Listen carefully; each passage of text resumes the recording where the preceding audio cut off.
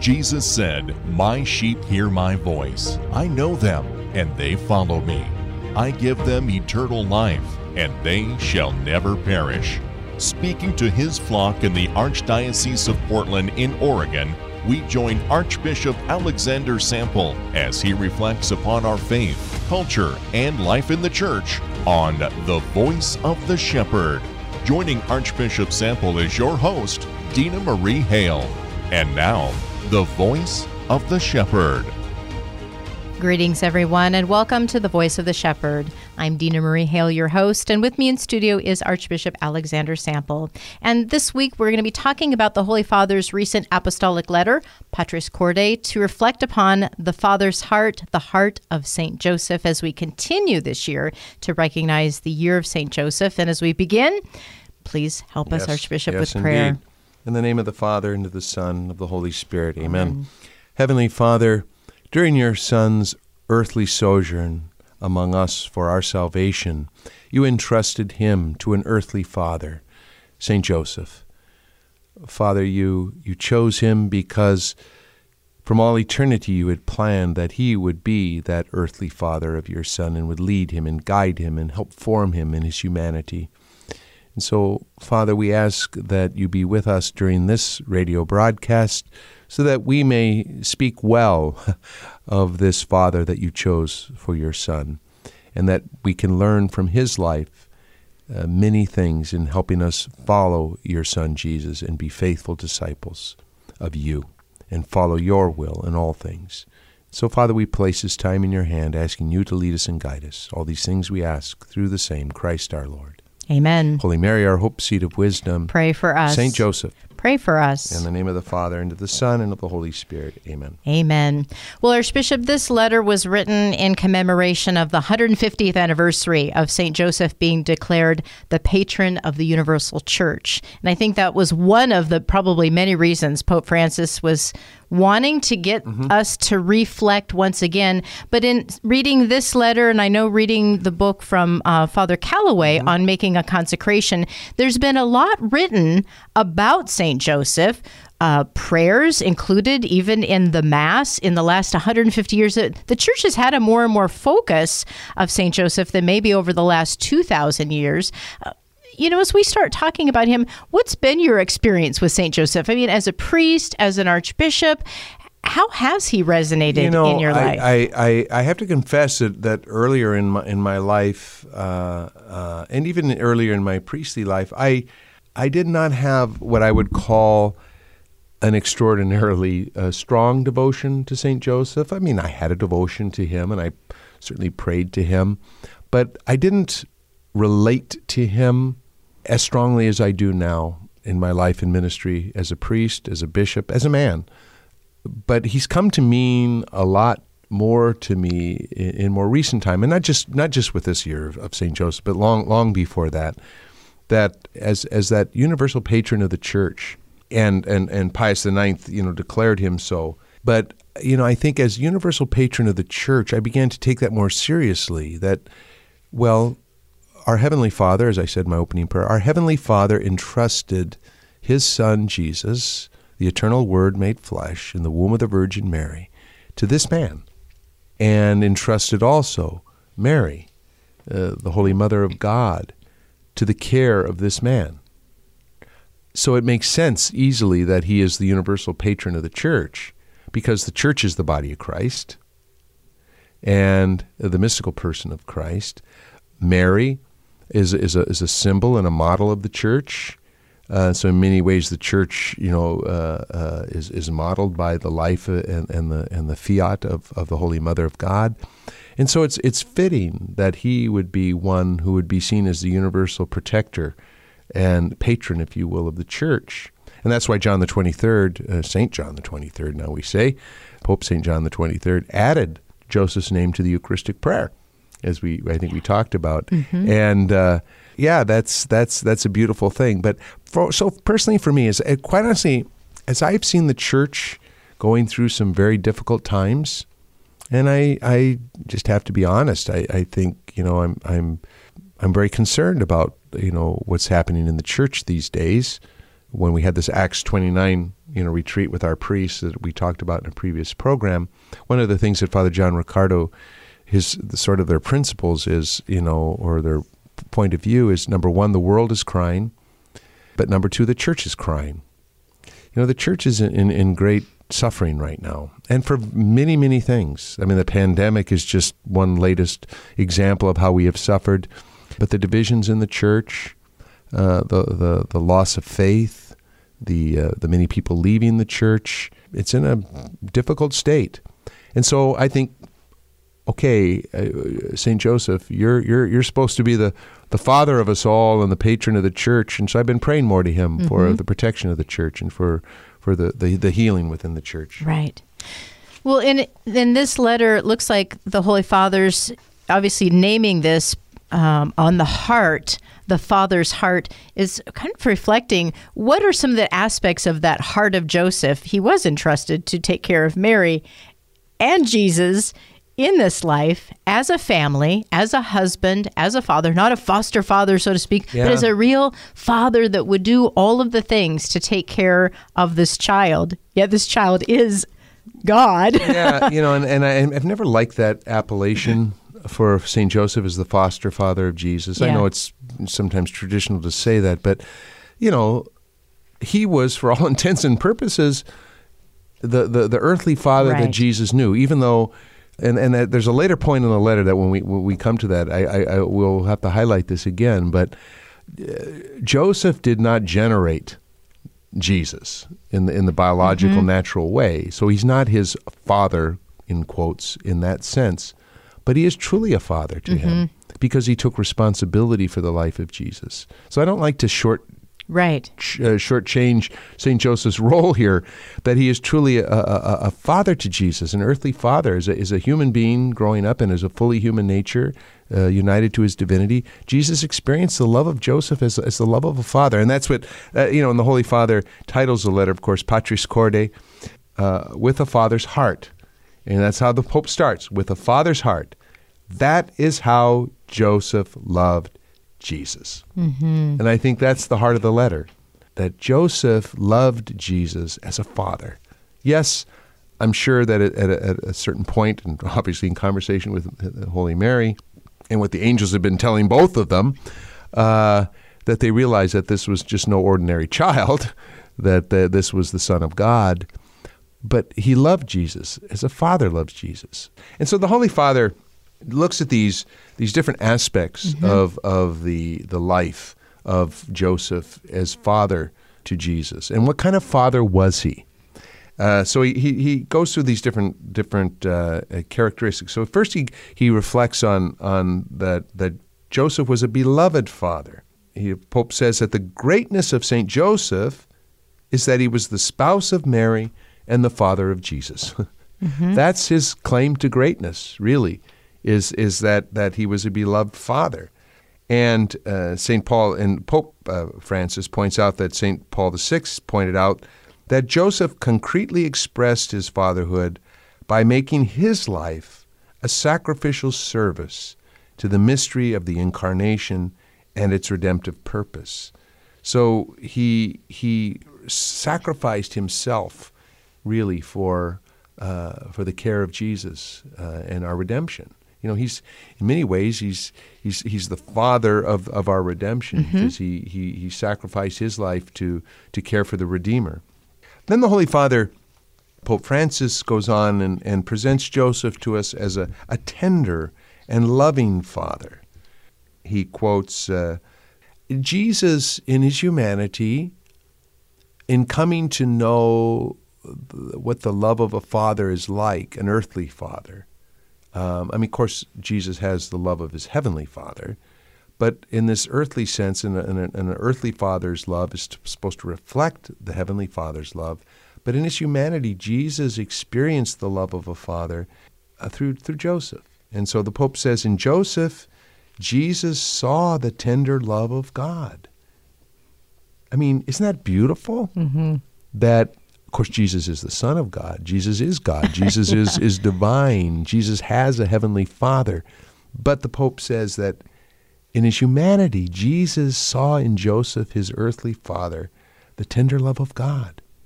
And quoting the psalm, as a father has compassion for his children, so the Lord has compassion for those who fear him.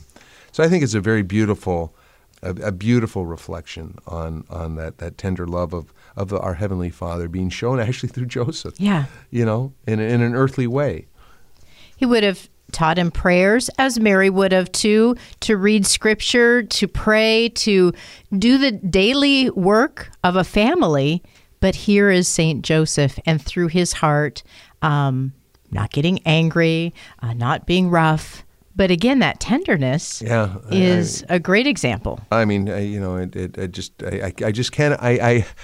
We don't want to, overly be pietistic about it, but I just can't imagine what love there must have been in the home of the Holy Family.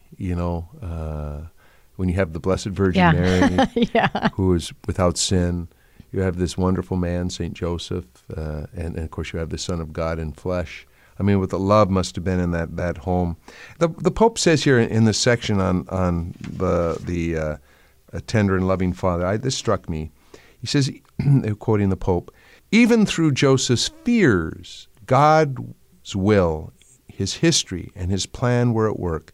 Joseph then teaches us that faith in God includes believing that he can work even through our fears, our frailties, and our weaknesses. He also teaches us that amid the tempests of life, we must never be afraid to let the Lord steer our course.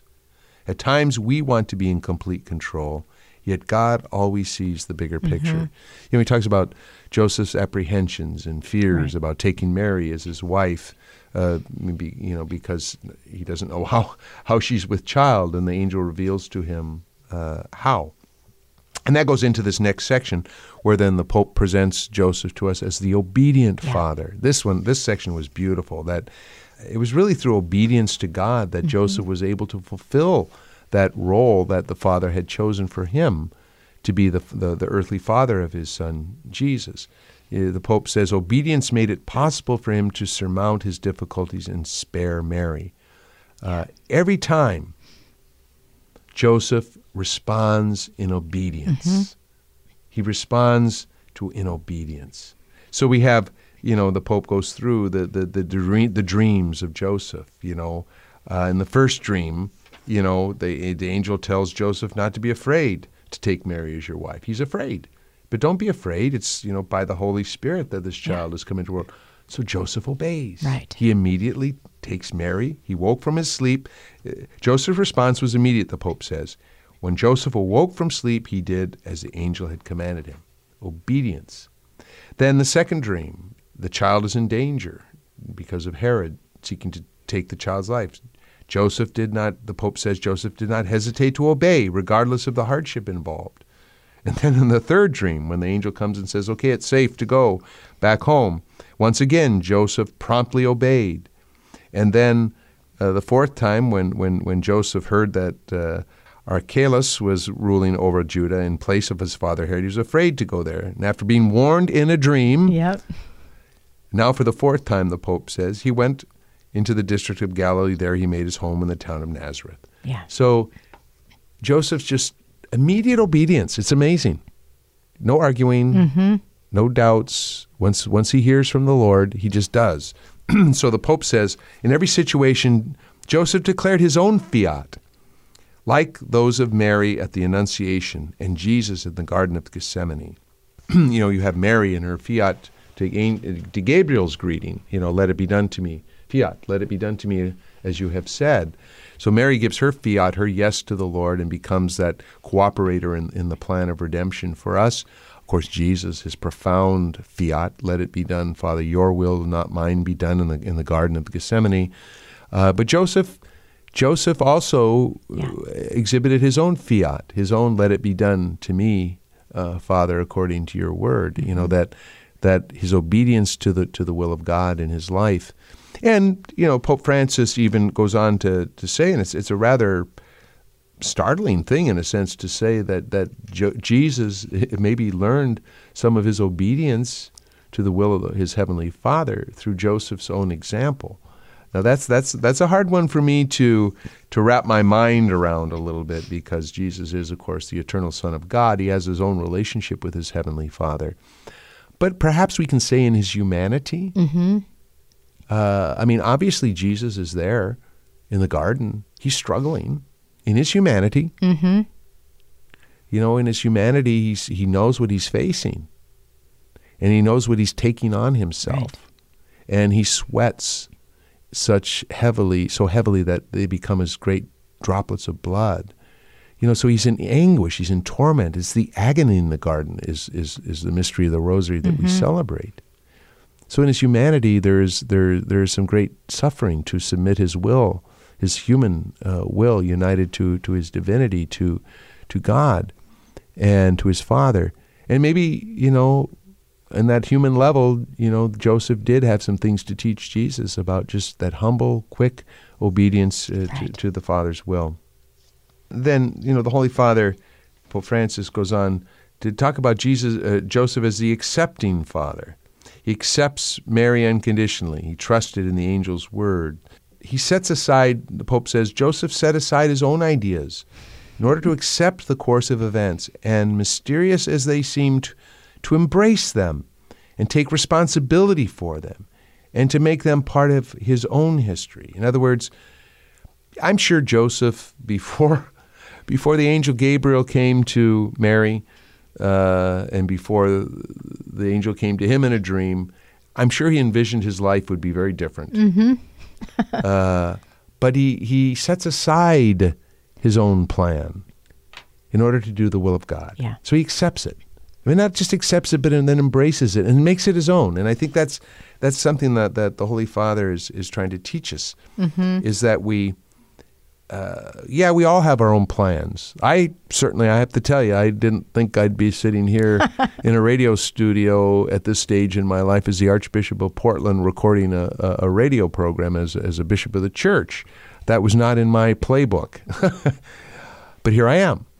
And this idea of accepting not your own plan, but the plan that God has for you, and then embracing it and making it your plan. Mm-hmm. See, that's the key, and that's what Holy Father points out here, that Joseph just doesn't accept this and begrudgingly and sort of, okay, I'll do it. No, he makes it his own. Mm-hmm. He takes God's plan and makes it his own. That's a great example for us.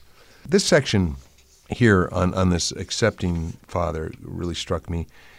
The Pope writes, just as God told Joseph, son of David, do not be afraid, so he seems to tell us, do not be afraid. We need to set aside all anger and disappointment and to embrace the way things are, even when they do not turn out as we wish. Not with mere resignation, but with hope and courage. In this way we become open to a deeper meaning. Our lives can be miraculously reborn if we find the courage to live them in accordance with the gospel. It does not matter if everything seems to have gone wrong, or some things can no longer be fixed. God can make flowers spring up from stony ground. Even if our heart condemns us, God is greater than our hearts and knows everything. Well, I found those such beautiful, consoling words. Because sometimes we think that things are hopeless. Mm-hmm. Things can't be fixed. And we can be tempted to despair. But we need to be accepting of God's mercy and love and know that things are really in his hands. Yeah. I think Joseph really encourages us that, okay, I'm cooperating with God's plan. It isn't exactly how I envision it, but okay, let's keep moving forward with that hopefulness, like you said. I think we really need, I hope Joseph will give us that hopefulness to embrace. Great trust. Mm-hmm. Great trust. Yeah. The Holy Father then goes on and he calls Joseph a creatively courageous father. And it's some of the creativity that Joseph exhibits in taking care of Jesus and Mary. Sometimes things don't pan out the way we want, but we need to be creative. And I love, he says here, the gospel does not tell us how long Mary, Joseph, and the child remained in Egypt. Yet they certainly needed to eat, to find a home and employment. It does not take much imagination to fill in those details. The Holy Family had to face concrete problems like every other family. like so many of our migrant brothers and sisters who today risk their lives to escape misfortune and hunger. He talks about how showing up at the inn in Bethlehem and there not being room for them. Okay, he improvises. He's creative. He takes care of the family by always looking for a better way. And so he finds the stable. And then the Holy Father speaks about him being the working father. And this is where the Holy Father highlights really the role of St. Joseph as a worker. And I think we talked about this, when we talked about the Feast of St. Joseph, the worker. It's Joseph as the model worker. He worked to support himself. And I love this. He says, St. Joseph was a carpenter who earned an honest living to provide for his family. From him, Jesus learned the value, the dignity, and the joy of what it means to eat bread that is the fruit of one's own labor.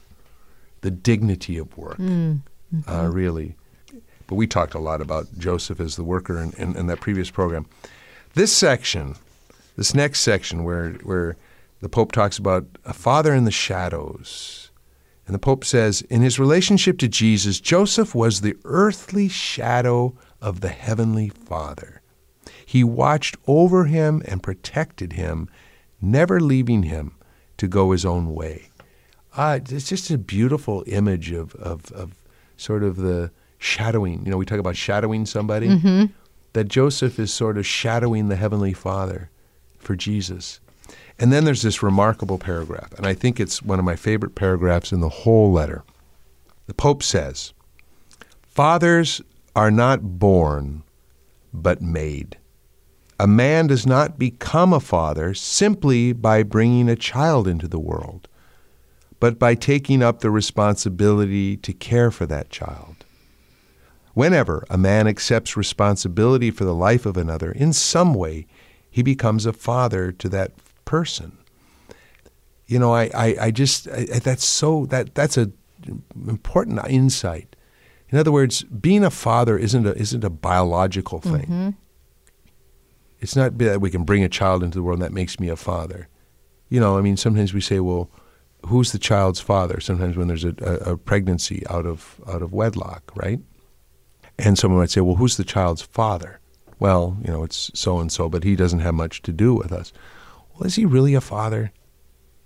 It's certainly, and again, in the biological sense, he's provided that piece, but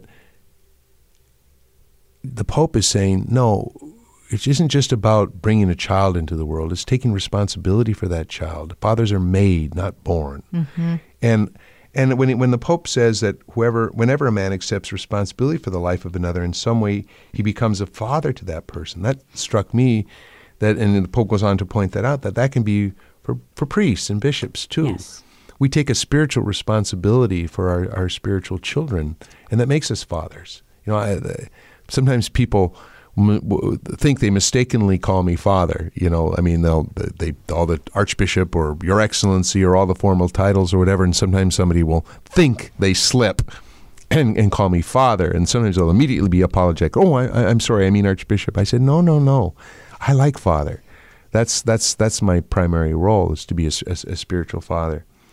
And then the Pope finally, he in this section, he talks about chastity. And he talks about Joseph being chaste. We call him the most chaste spouse of the Blessed Virgin Mary. But the Pope equates this chastity with a certain freedom from possessiveness over another. And the Pope says here, this really struck me. He says chastity, and we're all called to chastity, by the way.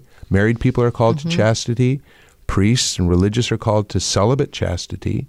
Single people are called to chastity, live chaste lives. Chastity, the Pope says, is freedom from possessiveness in every sphere of one's life. Only when love is chaste is it truly love. A possessive love ultimately becomes dangerous. It imprisons, constricts, and makes for misery.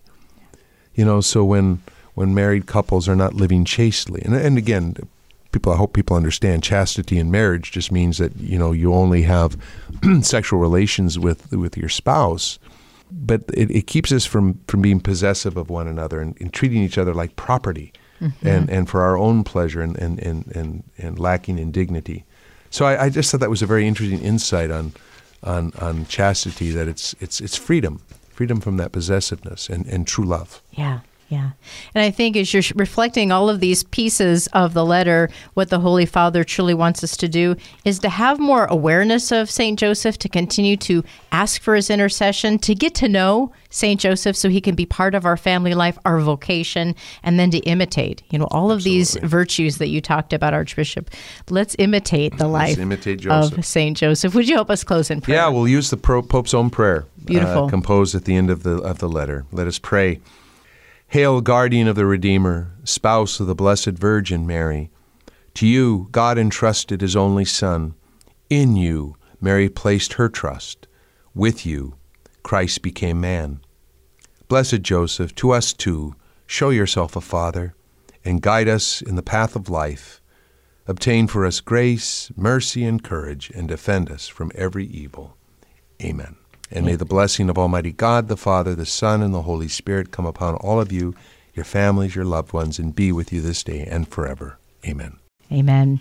And thank you all for listening to The Voice of the Shepherd on Mater Dei Radio. We look forward to sharing with you again next week. For Archbishop Alexander Sample, I'm Dina Marie Hale, and until our next encounter, have a blessed week. You've been listening to The Voice of the Shepherd with Archbishop Alexander Sample, a production of the Archdiocese of Portland in Oregon. To subscribe to this podcast and access to all of our past shows, visit materdeiradio.com. Please email your comments and questions for the show to info@archdpdx.org. Learn more about the Archdiocese of Portland in Oregon online at archdpdx.org. Peace be with you.